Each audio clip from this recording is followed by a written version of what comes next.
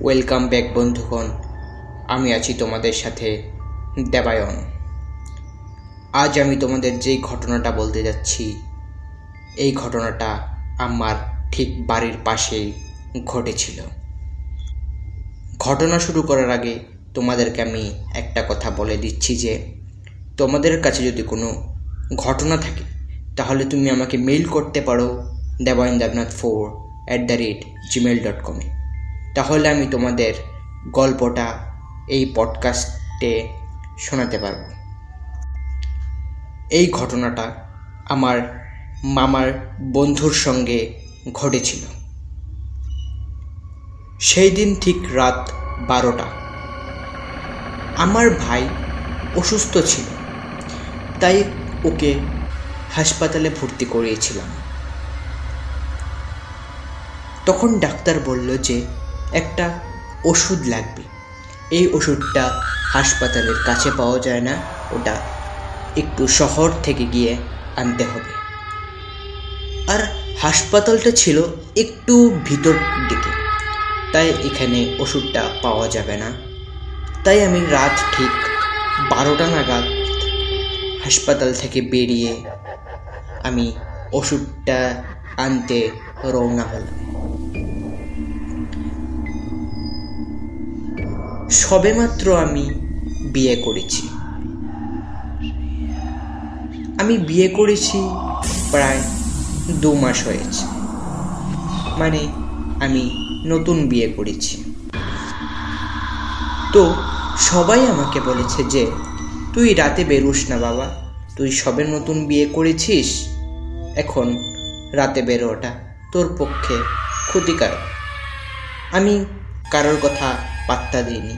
আমি বলছি তোমাদের কুসংস্কার তোমাদের কাছেই রাখো, আমি আমার ভাইকে চিকিৎসা করব, মানে আমি আমার ভাইয়ের চিকিৎসা করতে ডাক্তারের কাছে নিয়ে যাব। আমি কারোর কথায় পাত্তা দিলাম না। আমি যেই বাইকটা নিয়ে বেরিয়েছি, মানে আমি যে ওই ওষুধ কিনতে শহরে যাব, ওইখানে যেতে একটা রাজমহল পড়ত। ওই রাজমহলটাকে সবাই উজ্জয়ন্ত প্যালেস বলত। আগে এই উজ্জয়ন্ত প্যালেসে অনেক সুইসাইড হতো, তাই ওই জায়গাটা ভালো না। রাত 12টার পরে ওই জায়গাটাতে মানুষ একদমই যেতে পছন্দ করে না। অবশ্য রাত 12টার আগে ওই জায়গাটা নিস্তব্ধ হয়ে যায়, এবং রাত 12টার আগেই ওই জায়গায় মানুষ যেতে ভয় পায়। এখনও মানুষ যেতে এই জায়গাটায় ভয় পায়, সকাল বেলায়ও। কোনো রকমে আমি এই জায়গাটা ক্রস করে ফেললাম। ক্রস করে ঠিক একটু সামনে যেতেই একজন লাল কাপড়ওয়ালা মহিলা আমাকে বলল যে বাবা, তুমি কে? তুমি এই রাতে তোমার বাইকের পিছে এই সাদা কাপড়ওয়ালা মহিলাকে তুমি কোথায় নিয়ে যাচ্ছ? এই কথা শুনে আমি ভয় পেয়ে গেলাম। সঙ্গে সঙ্গে আমি ওই লাল কাপড় পরা মহিলাটাকে জিজ্ঞেস করলাম, আপনি কে? আপনি কেন আমাকে বলছেন যে আমি সাদা কাপড়ওয়ালা মহিলাকে বাইকের পিছে করে নিয়ে কোথায় যাচ্ছি? কই, আমার পিছে তো কেউ নেই, আমি তো কাউকে দেখতে পাচ্ছি না। এই কথা বলে আমি সামনের দিকে ফিরতে ফিরতে ওই লাল কাপড়ওয়ালা মহিলাটাকে আমি দেখতে পেলাম না। তিনি যেমন উধাও হয়ে গেছেন। আমি ভয়ে বাইক খুব রেসে দিই, মানে খুব স্পিডে চালাতে থাকি।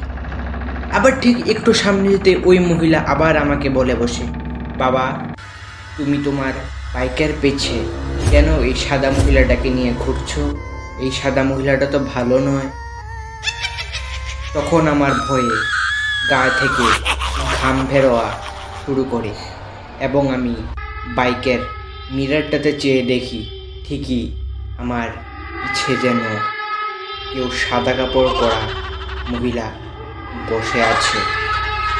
তারপর আবার সামনের দিকে চেয়ে ওই লাল কাপড়ওয়ালা মহিলাটাকে আমি দেখতে পাই না, উনি যেমন আবার উধাও হয়ে গেছে। তারপরে আমি তাড়াতাড়ি বাইকটা খুব স্পিডে চালানো শুরু করে কোনো রকমে ভাইয়ের ওষুধটা নিয়ে হাসপাতালে ফিরে আসি। এবং তারপরের দিন আমি মাকে গিয়ে আমি সব কথা বলি। তখন মা একটু বুদ্ধি করে একজন ঠাকুরের আশ্রম না এক কালী মন্দিরে নিয়ে যায়। ওইখানের পূজারী আমাকে বলেছিলেন যে ওই সাদা কাপড়ওয়ালা মহিলাটা ছিল একজন অতৃপ্ত আত্মা। সে একটা শরীর খুঁজছিল, যার সবেমাত্র বিয়ে হয়েছে। তখন আমি বুঝতে পারলাম যে ওই শরীরটা আমাকে খুঁজছিল, কারণ আমার 2 মাস হলো বিয়ে হয়েছে। আমার গায়ে থেকে এখনো বিয়ের হলুদের গন্ধ যায়নি। এবং আরও বলল যে ওই যে লাল কাপড়ওয়ালা মহিলাটা ছিল শ্রী কালীমা।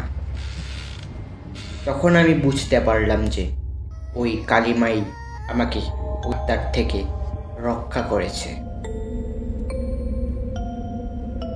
এই ঘটনাটা হয়ে গেছে আজ 5 মাস হয়েছে।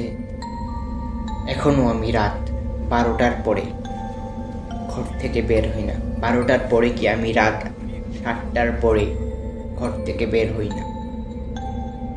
আর বের হলেও আমার বয়সী কোনো ছেলেকে নিয়ে বের হই কোনো জরুরি কাজ হলে। তো বন্ধুরা, আজকের গল্পটা কিরকম লেগেছে? আশা করি ভালো লেগেছে। এই ঘটনাটা আমি বিশ্বাস করি, কারণ এই ঘটনাটা যখন আমি বলছি তখন আমার গায়ের লোম দাঁড়িয়ে গেছে, মানে গায়ের লোম আমার কাটা দিয়ে উঠেছে। তো তখনই আমি ভেবেছি যে এই ঘটনাটা আসলে সত্যি। যখন আমি মামার থেকে ঘটনাটা শুনি তখনও আমার গায়ের লোম কাটা দিয়ে উঠেছিল। তো আজকের জন্য এতটুকুই। আবার দেখা হবে একটা নতুন গল্প নিয়ে।